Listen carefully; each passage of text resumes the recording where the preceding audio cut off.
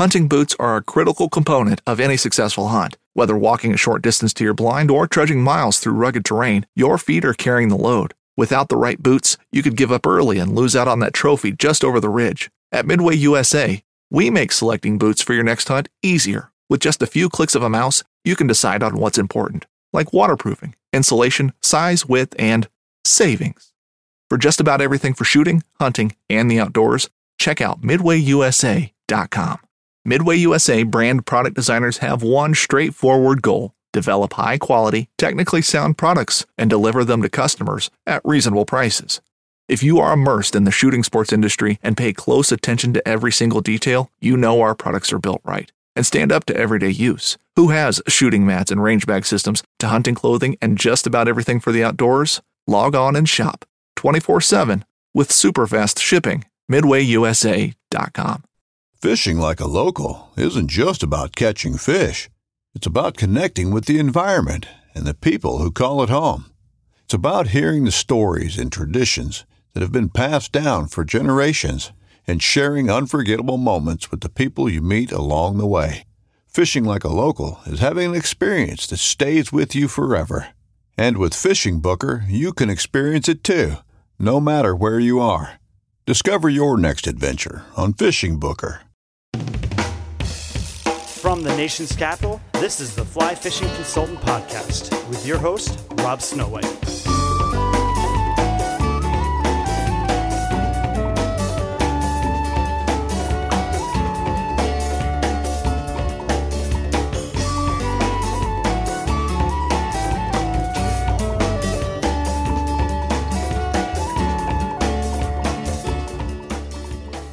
Thank you for downloading the Fly Fishing Consultant Podcast. This is Series 1, Episode 36, Fly Fishing for Shad. This is the same talk I gave at the recent 12th Annual Fly Fishing and Wine Festival in Waynesboro, Virginia. If you were there, this is the same stuff. I told you I would put it up on iTunes, so you could listen at your leisure. And if you were not at the show, this is going to be new to you. This podcast piggybacks on Fly Fishing Annual Periodicity podcast I did a while back, as well as the fish taxonomy. So what I'm going to talk about are fish migrations, taxonomy, the different species of shad, identifiable characteristics, angling techniques, and internet resources. Annual periodicity, well, basically every spring when river temperatures reach an average of 55 degrees Fahrenheit, these fish arrive from the Chesapeake Bay and the Atlantic Ocean. They swim upstream to spawn and then return to the bay and ocean. Their eggs will hatch, and the fry will stay in the river through summer and fall, and then migrate out of the river before winter starts. Shad are river-specific, meaning that each major river along the Atlantic coast appears to have a discrete spawning stock, and the adults return to their same natal or native river to spawn. The next term is diadromous. Dia meaning through and dromus meaning running. These fish are running through the rivers. They're truly migratory fish, and they migrate between the sea and fresh water on this annual basis. The term anadromous refers to diadromous fishes, which spend most of their lives in the sea and then migrate to fresh water to breed. Dromus meaning running and ana meaning up. So they're up and running through these rivers. Unlike salmon, shad generally do not die after reproduction. Taxonomy for these fish, they're kingdom Animalia, phylum Chordata, class Actinopterygii, order Clupeiformes, and family Clupeidae. Remember that fish, and generally all animal species, their family will end in IDAE. The subfamily Alosinae, and the other subfamily Dorosomantiae. Let's talk about the family Clupeidae. These are the family of herrings, shad, sardines, and menhadens. It includes many of the most important forage fishes in the world. If you want to read more about the forage fish, you can read about menhaden in the book titled The Most Important Fish in the Sea. Alosinae are the shad or river herrings. And if you go to my website, I've posted a picture, but the DNR from the state of Virginia, Pennsylvania has a great Know Your Fish shad and herring identification. So if you were at the show, you saw this picture, and it has American shad, gizzard shad, hickory shad, alewives, and blueback herrings. And when my clients go out for fishing for shad, they say, what are we going to catch? Well, I say it could be an American shad, a gizzard shad, hickory shad, alewife, blueback herring, could be a white perch, a yellow perch, largemouth bass, smallmouth bass, striped bass, could be a needlefish, it could be a gar, it could be a crappie, it could be a bluegill, could be a channel cat, could be a blue cat, it could be a snakehead, it could be a common carp, it could be a goldfish, or it could be a chub. There are that many different fish in the river at this time during the spring migration, and you really don't know what you have until you get that fish to the net. So the types of shad, I've already mentioned some. American shad are also known as white shad. You have hickory shad, blueback herring and alewives, and gizzard shad. I'm going to talk about the key identification and characteristics of these fish. And if you want, I will have the website on my blog where you can get all this information and the photographs of these fish. A lot of this is taken from the Maryland DNR site, and the rest is basically my background in biology and fly fishing for shad since 1996.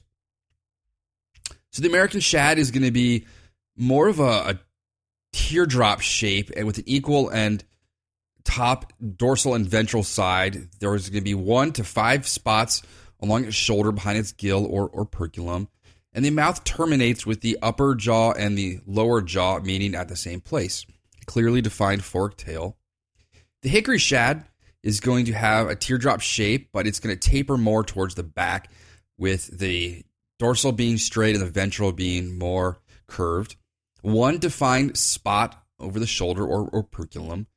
A large eye with the lower mandible or jaw jutting out from the top jaw. You can refer to this as an underbite or having a cash register jaw. Blueback herrings and alewives look very similar. They're smaller than the shad, and they're laterally compressed, meaning from left to right, they're going to be skinnier or more narrow. They will have a spot behind them and usually more of a greenish olive to blue tinge on them. They're very hard to distinguish between the two species. And the gizzard shad, you're first going to know that they're a little larger. They're slimy. They stink. They're going to have a pinkish tinge to them, a large black spot behind the gill. Their mouth is subterminal. It's very small. They have a vertical pupil, and they have a thread off the back of their dorsal fin.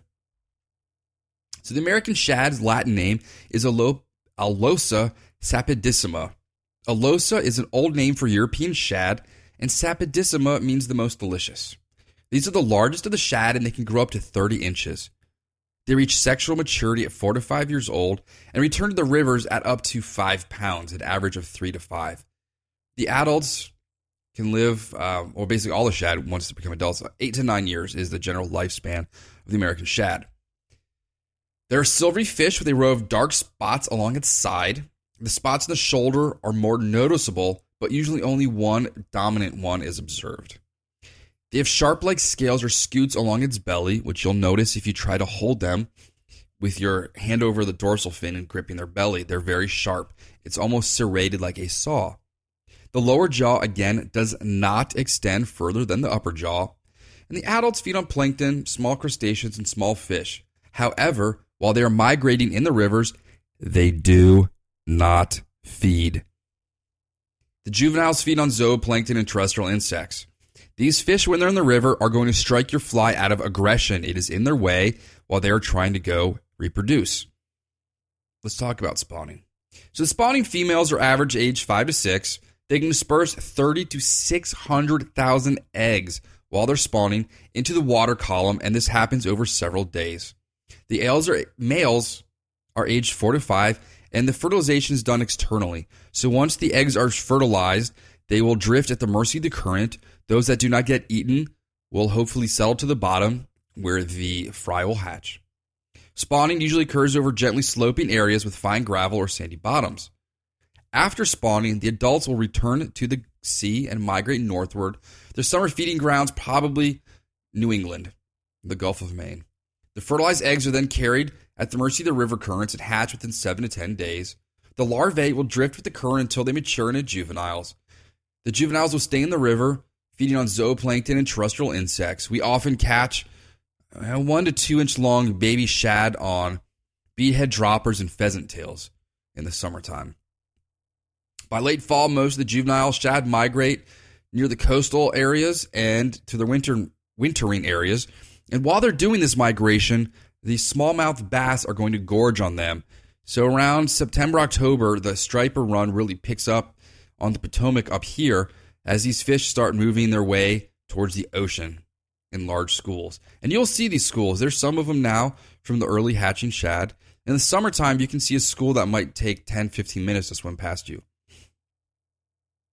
Some juveniles will remain in the river and estuaries up to 1 year before entering the ocean. And do remember that the Chesapeake Bay is the world's largest marine estuary. The hickory shad is named Alosa mediocris. Alosa is the old name for European shad, as stated before. Medio is middle. Don't really know how the Latin jargon fits into its description. Maybe it's because I'm mentioning it between the other species.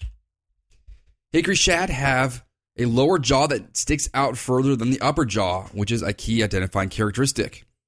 A lot of people have trouble identifying these species in the river, so pay attention to these characteristics. They also have the scutes along their belly, the serrated scales sticking out facing backwards. Their size averages 12 to 20 inches. They're noticeably smaller than American shad, but they are also larger than alewives and blueback herrings. They feed on small fish, squid, eggs, small crabs, and pelagic crustaceans. They are most likely, again, biting your flies out of aggression. They are guarding their spawning area, and you're just pissing them off because they're trying to get their spawn on. These fish will jump when hooked. They spawn in a diverse amount of areas within the river, from backwaters, tribs, mainstream portions of large rivers, and tidal and non-tidal areas. Temperatures for them range from 54 to 72 degrees Fahrenheit. Got total word salad today. Peak spawning temperatures is 59 to 66 degrees Fahrenheit. Those are key factors when fly fishing for shad. Spawning females average age 3 to 9 years old. Again, the males will externally fertilize. The males average 2 to 7 years of age. They will only lay eggs in fresh water, and the fertilized eggs are carried at the mercy of the currents and hatch within a few days. The larvae will then drift with the current until they mature into juveniles. Those juveniles will then again migrate towards the estuaries and ocean at wintertime. The river herring, we classify blueback herrings and alewives together as river herring. Blueback herring are Alosa estivalis, estival meaning summer, so they're your summer herring or shad. The alewives are Alosa pseudo-harangus, pseudo meaning fake and harangus herring. They are your fake herring. Alewives and blueback herring, again, are collectively termed river herring, and I got my quotations on this side. Because they are difficult to distinguish from one another. River herring are silvery in color and have a series of scutes, modified scales, spiny and keeled, along their belly. So be careful in holding these fish. Maximum length of a river herring, about 15 inches. So you may think you have a small American shad, but it's probably most likely a herring. Alewives can be distinguished by having a much larger eye than blueback herring. They're thinner and more laterally compressed than shad. If you really wanted to distinguish the two species, you would have to do a scale count from the dorsal to the ventral area and check the amount of rays in their fins. Blueback herring spawn from late March through mid-May. The alewives spawn from late February through April. The mature river herring broadcast their eggs and sperm simultaneously into the water and over the substrate. This is more noticeable than the other species of shad. Immediately after spawning, the adults migrate rapidly downstream back to the ocean. Juveniles will remain in freshwater nursery areas in spring and summer, feeding mainly on zooplankton. Again, zooplankton is different than phytoplankton.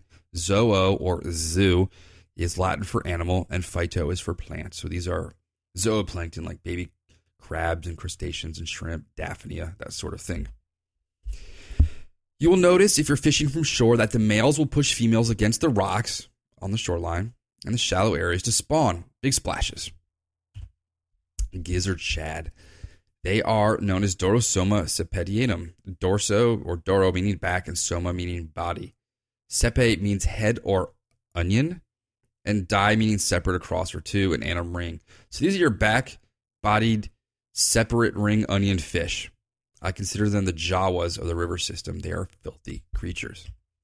Gizzard shad were characterized by that small inferior, subterminal, and toothless mouth with a thick-walled gizzard-like stomach. They do have that one noticeable dark spot behind their gill opening, and the last dorsal ray is formed into a long filament. Gizzard shad produce an excess amount of slime, so when you pick them up, they're going to be slimy and your hands are going to stink. Definitely use a rubber bag net when landing them. Size range, 8 to 14 inches, but mainly reach lengths up to 18. So you're going to have pretty much your 10 inchers and your 18 inchers, and very few in between. That's what we seem to notice. There's small gizzard shad and big gizzard shad. They differ in their feeding habits from the other fish. They do feed in the river. They'll ingest everything from bottom mud and invertebrates to pairs. They eat fish. They'll eat other fish's eggs as well. So if the American shad, hickory shad, and alewives and blueback herring are not feeding, these ones are. They will go after your strike indicators in the wintertime. Bizarre fish. They're not valued for human consumption. Their flesh is rather tasteless, soft, and they have more like pin bones than the other shad, and they stink. They swim in thick schools in winter and spring. They get foul hooked more often than you would like. And they will hang out in the river over winter near warm water discharges. For us, that is Blue Plains Treatment Plant and in 4 Mile Run. And when you're stripping a fly in there for carp in the winter, you often foul hook gizzard shad. And when you're stripping a fly in during the shad run, you'll often hook gizzard shad. Except for this year, I think they spawn probably in early February. We've only seen 1 or 2 like come up and gulp air or splash, and we've only landed 2. I think they were in and out, and they're back down to their lower tidal areas this time of year. Just all early because the winter was so mild. The mature gizzard shads will broadcast their eggs externally and sperm simultaneously near the surface. So what often looks like a fish coming up to eat a bug off the surface is usually going to be a gizzard shad. Their eggs are sticky, they sink to the bottom and adhere to submerged objects. After spawning throughout the summer months, adults and young can be found both in tidal fresh and slightly brackish waters close to the bottom in shallow waters. Once late May arrives, we won't catch one probably until December. So they just go back downstream. Thankfully, they're nasty. All these fish are considered a major forage fish for larger species. A lot of gizzard shad are stocked in large reservoirs to feed the bass populations, which are also introduced. They are large because they comprise a large amount of the diet of the striped bass that are in the river. They comprise a large amount of the diet of bluefish that are in the bay and the ocean. The shad sustained troops during the Revolutionary War. You can read all about that in John McPhee's book, The Founding Fish. They sustained Native Americans. They were traditionally planked, which means they were butterflied and then nailed to a board over smoking fire. And you can still see fish weirs, which are V-shaped rock structures made by Native Americans right below the Route 1 bridge in Fredericksburg. And these fish would swim upstream, and then the Native Americans would corral the mouth off of that V, the open spot, and trap the fish inside. American shad were introduced to California in 1871 to the Sacramento River, and they're in a couple other places throughout the West. And they are now genetically different due to their geographic isolation from the shad on the East Coast. This upcoming concert season will be all about the boots, and Tecovas is your stop for the best in Western style. Tecovas has seasonal and limited edition offerings this spring and summer, including men's and women's boots, apparel, hats, bags, and more. All Tecovas boots are made by hand in a time-honored tradition with timeless styles that are always on trend. And Tecovas has first wear comfort with little to no break-in period. It's hard to find this level of comfort paired with this level of style. Stop by your local Tecovas store, have a complimentary drink or two, that's WCB style, and shop new styles. The smell of fresh leather and friendly staff are at your service. Many stores even have leather custom branding to make your boots truly personalized. And with regular live music and events, there's no in-store experience like it. If you can't make it into a store, just visit tecovas.com. That's TECOVAS.com. They offer free shipping on all boots, as well as free returns and exchanges, and ship right to your door. Go to tecovas.com and find your new favorite pair of boots today. The dams along the East Coast have traditionally prevented these fish from reaching their natal grounds. The Embry Dam was removed in Fredericksburg about 7 or 8 years ago. That was found about a mile or two upriver from the fall line in Fredericksburg. And the fish basically had a dead end there for about 100 years. Once that dam was removed, these fish could go all the way upstream past the tidal section into the Piedmont, which means foot of the mountain, and they would go all the way out to Route 29, which is Culpeper. So think about where Fredericksburg is on a map, and then think about where Culpeper is. That's about 30 to 40 extra miles west, and they could go further to the base of the mountain or the montane region. Virginia is separated into Tidewater, Piedmont, and Mountain. In Rock Creek in Washington, D.C., they are stopped at the dams that have been produced. The Susquehanna River has the Conowingo Dam. The Occoquan has a dam that prevents them from swimming up. They used to get all the way to through Bull Run and up to Dulles Airport back in the day. And in D.C., we have Little Falls, which has, all these have rudimentary fish ladders, which never really work. You'll see kids out at Rock Creek scooping up buckets and nets and dumping them above the falls so they can get up to their native river spawning areas.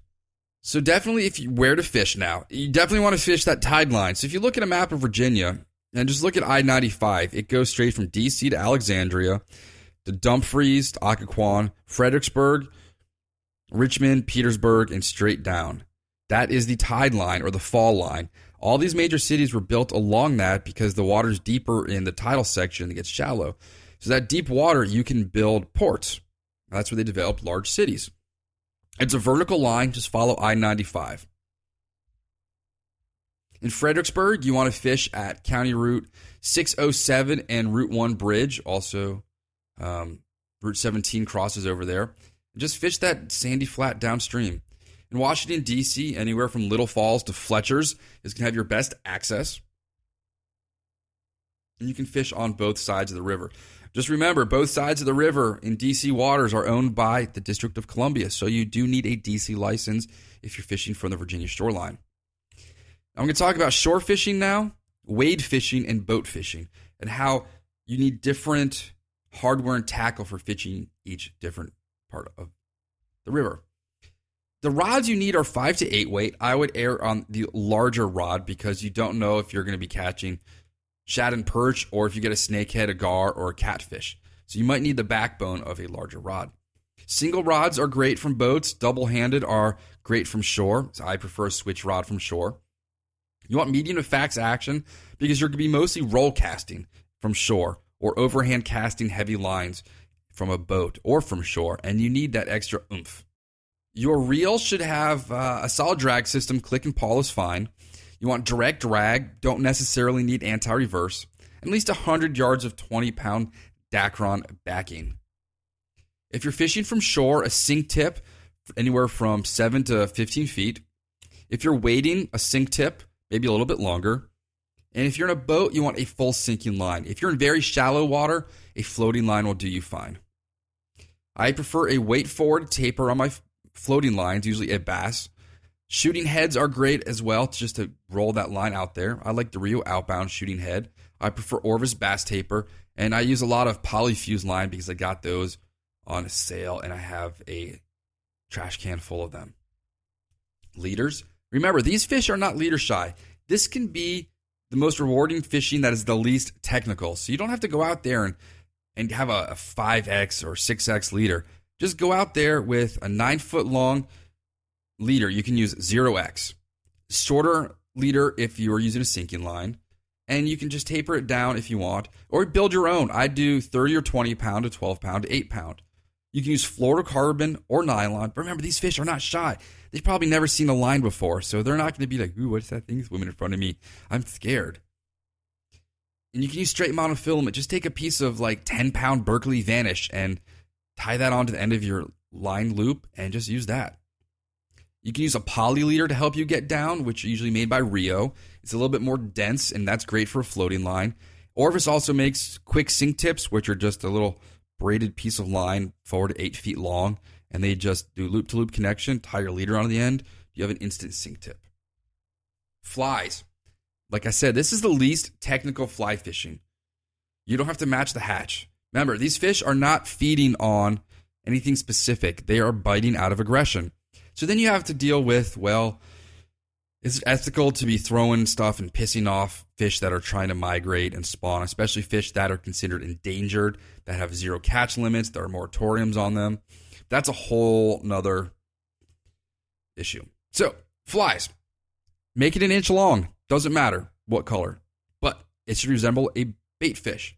It should be bright colored and your hook should be debarbed. These fish have very soft mouths.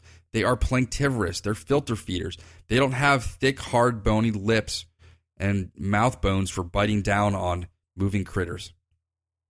Don't buy expensive flies. You're going to lose them on the bottom. Your fly should have a short tail that should not stick out more than 3/4 of an inch from the hook point. If it's a synthetic fly, you can always cut the tail material, but if it's a little bucktail fly, it's not really going to look as good if you cut it. So synthetics, easier to cut. I prefer tandem rigs with a heavy fly first and then a lightweight fly behind that, about 18 to 20 inches. These fish are striking out of aggression. They're not eating. So again, there's no match the hatch. Everyone has their favorite flies, and there are definitely regional favorites. I prefer damsel nymphs, clousers, shad jigs, shad darts, and comets. You can also use 1-inch rubber tube lures. Fly colors, again, regional favorites. Some swear by pink, some swear by gold. Just keep trying that same pattern in different colors until it works. You don't have to switch up and down the size, just switch the colors. I like chartreuse and white, red and silver, pink and white, or pink and chartreuse. I don't put extra bling in these flies, basically because I'm cranking out a whole bunch at once, and I don't have time to sit there and put in extra crystal flash and some flash jaboo and some sparkly glitters. I don't use expensive dumbbell eyes. I'm not using cone heads because we're going to lose these. The Potomac especially is very rocky. There's a lot of logs, and we're roll casting a lot, so you're going to lose a bunch in the trees. So we're using bead chained eyes or lead-weighted jig heads. The all-time go-to fly for me is the Orvis damsel nymph. It's in the new catalog that came out. Just go to Orvis and Google damsel nymph. It's got that braided marabou tail, little black eyes. It's about a size 10. Truthfully, that's the only fly you should ever fish anywhere. But that's just my opinion. That's my go-to fly when guiding. I throw that in chartreuse with a smidge of crystal flash, and that will catch more fish than anything else. We'll put a comet or a shad jig on or a clouser, and then the dropper is going to be a chartreuse damsel. Guess what all the fish are going to take? The chartreuse damsel. We were out using the Tenkara rod last week with the chartreuse damsel. We were slaying the fish. A sample fly box for me, if someone buys a group of flies, they want a dozen, I'm going to do 3 clousers, pink and white, 3 clousers, chartreuse and white, 4 damsel nymphs, and you do the math, the rest will be little jigs and comets. Fishing techniques. So now you know what rods to use. You know that you're fishing along the tidal zone along I-95. Because we're not also driving out anywhere fancy to fish for these. These are in our backyard. This is urban fly fishing at its best. Get that fly down fast. I already mentioned sinking lines like a 350 grain or that Polyfuse. It's not a Polyfuse, the Poly Leader. Cast out. So if we're standing on the Virginia shoreline, I want you to cast straight out to DC.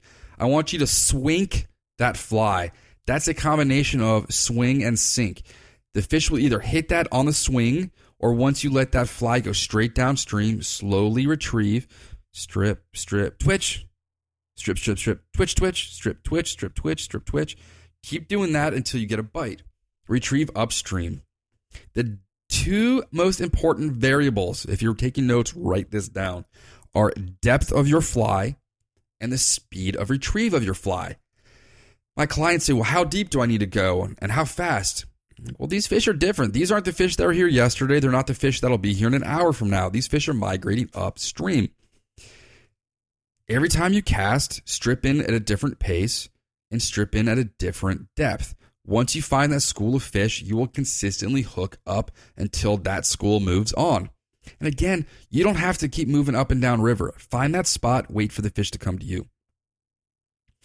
These fish have soft mouths, so don't do like some super testosterone-driven hook set. Just lift your rod, stick him in the mouth bone, and the fight is on. These fish are swimming from the ocean. They're very strong. They're going to put up a very good fight. And again, you won't know what you have until you land it. I think it was on the Pacemaker fishing forum the other day that somebody wrote, the Potomac is like a box of chocolates. You never know what you're going to get. And that quote, Forrest Gump, is perfect for describing what you're going to get during the shad run. How important are the tides to you? Tides are very important to me. If you've got a smartphone, you can follow the tides. If you've got internet, you can follow the tides. They're in the newspapers. They're on tide charts. Or you can just call your local fly shop and they should be able to tell you. The incoming tide is going to bring a tidal bulge or push of water upstream. These fish can ride that push and burn fewer calories. They can also spread out, which makes it a little harder to find them. Low tides will then concentrate these fish. It puts them in the center of the river and in the deeper spots and ruts. If you're fishing from shore, do not get stuck on a rock when the tide rises. Those rocks may be completely underwater when that tide rises, or you might be stuck on a dry piece of rock that has no connection to land anymore, and you've either got to wait it out or figure out how you're getting back with these very swift currents. When these fish come up, there's going to be large fish behind them trying to eat them. The striped bass will often be riding that tidal push upstream to feed on the herring and alewives. About a month ago, there was a fisherman on the DC shoreline, probably fishing a 7 or 8 weight. He caught a herring on a fly when the tide was coming in. A striped bass decided that was an easy prey because it was fighting awkwardly, and it ate the fish on the end of his fly rod. Well, the fight ensued, and he eventually broke his rod right above the cork. And I'm just hearing this from the old timers down there. They witnessed everything. They're the same guys that told me a guy got spooled on a sturgeon, most likely, a couple days before. So they're going to be in there. If you want to catch the stripers, just throw bigger flies. They'll eat the damselfly too.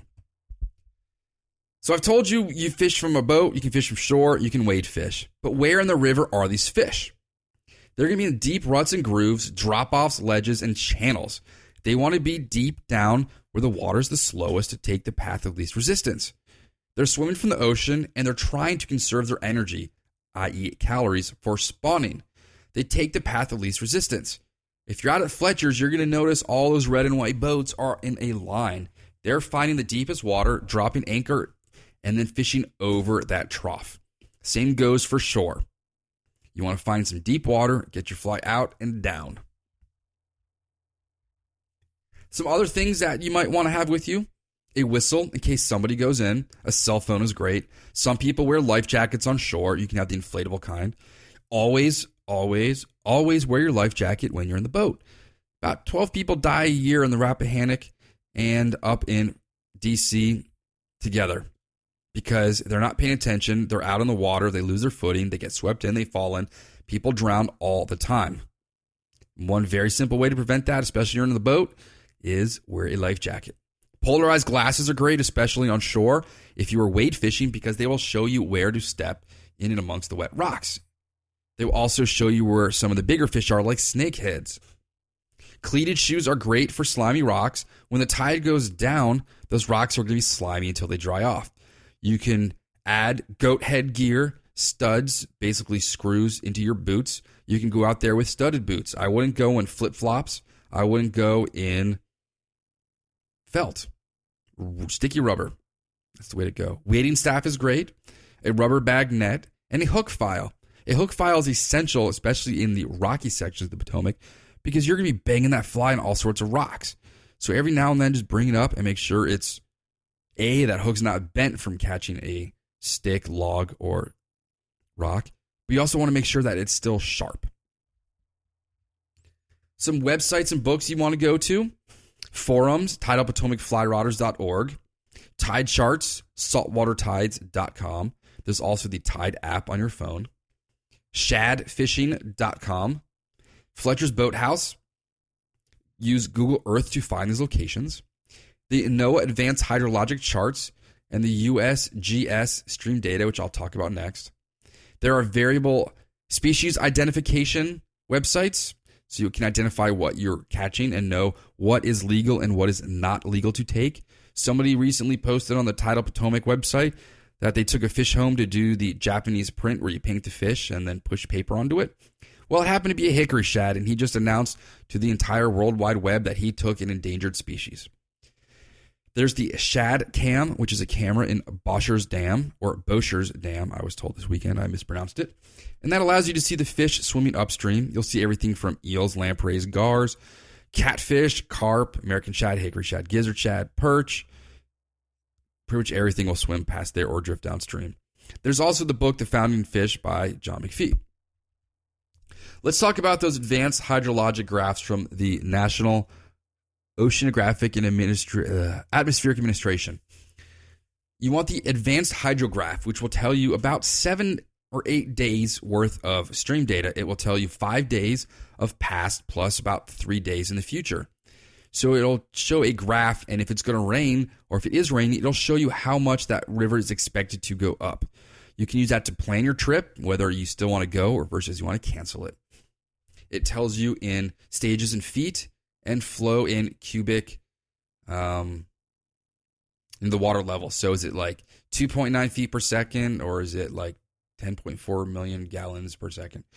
And it'll tell you the last observed value, the feet, and at what time, and the flood stage at DC is 10 feet. You remember 1 year ago, about a week ago, that there was a huge flood. It was during the Fly Fishing Festival. We got about 8 inches of rain in the mountains. That all washed down the Potomac, and nobody raised the floodgates at all the restaurants in Georgetown, so they all flooded, and they are still closed to this date. The USGS stream data, you can go to the USGS website and find your points, or you can go to my website or Fletcher's and find the ones for the area where you're fishing. It'll tell you on the left-hand side discharge cubic feet per second. It'll do like 4,000 feet per second to 10,000 to 20,000. There will be little triangles per day at the average mean flow, and then it'll show a blue line of what the flow is for the past week and at that moment. Provisional data subject to revision. And this data goes back 82 years. The water clarity is very important. Do you need to throw a bushy fly and something sparkly that's going to get their attention, that they can hear and feel, versus something slim and lightly dressed? Well, the specific conductance, the water, unfiltered microsiemens per centimeter at 25 degrees Celsius. This will basically, what I believe, is a laser that shoots out in the water and bounces back. The longer it takes to bounce back means the more particulates in the water, the murkier the water. So if the graph is very low, it means that the water is very murky. If the graph is very high, the water is very clear. The temperature, the water in degrees Celsius, 1 foot from the riverbed or the bottom. It took me years to figure out that the right side of the graph is temperature, water, degrees Fahrenheit, 1 foot from riverbed bottom. The left is temperature, degrees Celsius, 1 foot from riverbed bottom. I always had to do the Celsius and then do the conversion. But on the right-hand side, it's in Fahrenheit. Remember, these fish are going to spawn at about 60 degrees Fahrenheit. They will arrive when it's 55 and leave when the water's in the upper 70s. So you have a very narrow time. You can look at the graph and say, wow, it's cold today. I'm not going to go fishing. I can look at it and be like, well, last Sunday we didn't catch any fish because the water was 58 degrees. But by the next day, it was 64 degrees. In a 24-hour period, that water level jumped, and that brought the fish in. On Saturday, there were no fish. On Sunday, the river was full of fish. Use these graphs to predict when the fishing is going to be good and when you should go out. And that pretty much sums up fly fishing for shad. I talked about the migrations. These fish are they are anadromous. They're swimming from the ocean to the rivers to spawn, and then they go back. Taxonomy. I told you about the 2 different major subfamilies that these fish belong to. I talked about the shad species, American, hickory, gizzard, and river herrings. Told you how to fish for shad. Throw your fly out, let it sink, get downstream, and slowly strip it in when the fly is all the way down. But don't wait too long. If you're hooking the bottom, you're waiting too long. Told you what to use, 1-inch long, brightly colored flies. You don't want to have a long tail because that's going to cover the hook. You're going to get short strikes. Told you where to fish along the I-95 corridor in Virginia. If you fish above the tide line, you're going to have more rocks. Below it, you'll have fewer rocks and the water will be more open. And the internet resources from the USGS to the National Atmospheric and Oceanographic Institute, and the Shad Cam, etc. So that basically wraps up my fly fishing for shad talk. You don't get the benefit of having visual aids of photographs and me passing out tactile and sensory things for you to play with. This all brings me back to my days as a high school biology teacher. And I thank you for downloading. I'm going to send this away to Jason. He's going to clean it up, and we're going to get this on iTunes, which you've obviously already found. Thanks for downloading. Thank you for joining us for the Fly Fishing Consultant Podcast. For more information or to contact Rob, visit www.robsnowhite.com.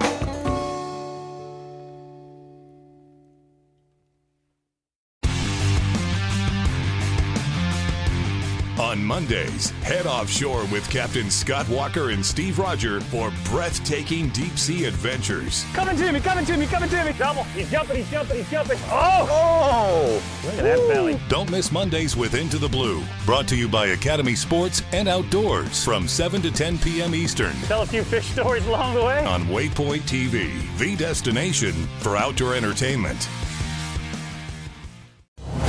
Brave anglers search for the one they call king, but who will take his throne? Tune in to Waypoint TV's Battle for Silver, Saturday, May 18th from 12 to 6 p.m. Eastern, presented by Abyss Battery. Waypoint TV. I'm Will Cooper, host of HuntStand's Make Your Mark podcast. If you haven't already, download the free Waypoint TV app to listen to our podcast and watch the original films from HuntStand Presents, anywhere, anytime, and on any device.